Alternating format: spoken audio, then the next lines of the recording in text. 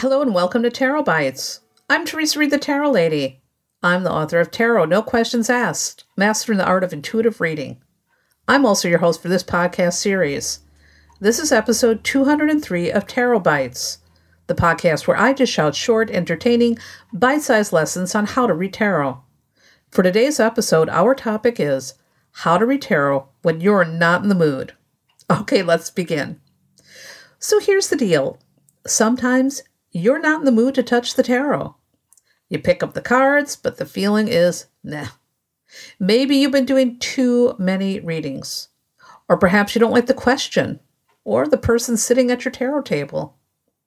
Other tarot mood killers could be a vicious hangover, sickness, or maybe preoccupation with some drama.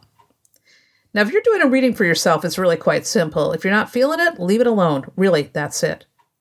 But what if you're a tarot professional and you have an appointment scheduled, or you're sitting in a psychic fair and not feeling it? What do you do then? Well, first of all, I'm going to say if you can cancel, go right ahead and do it. Rather than trying to muck your way through a reading, especially if you're under the weather, it's better to take a pass. But there are going to be times when you don't get to do that. Like if you're booked for a big event. Canceling at the last minute is not pro. So here are two things I recommend if you seem to be blah and need to shuffle anyways. Number one, get a different tarot deck than your usual workhorse tarot cards. Sometimes a new set of cards will jumpstart your intuition and get you right back in the mood. I find this has worked like a charm for me. The second piece of advice is to have a daily ritual that sets the mood and tells your brain, hey, it's time to read tarot. Now, this could be as simple as lighting a candle and burning some incense, or saying an invocation over the cards, or maybe a short meditation before you begin. A daily routine, much like most people have for their job, will create the right vibe for you to keep on shuffling and delivering helpful, compassionate readings.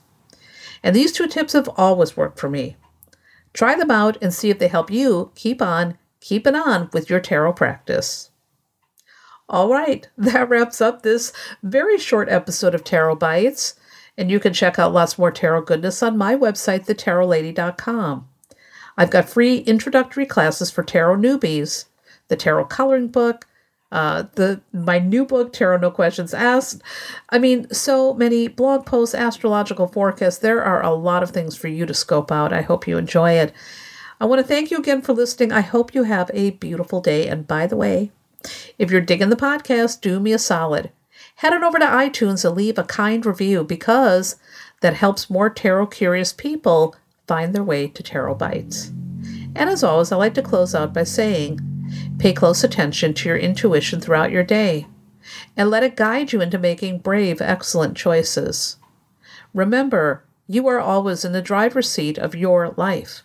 You're in charge of your decisions, your plans, the action steps that you take or don't take. You're the boss. And if you don't like where your life is headed right now, you can change that.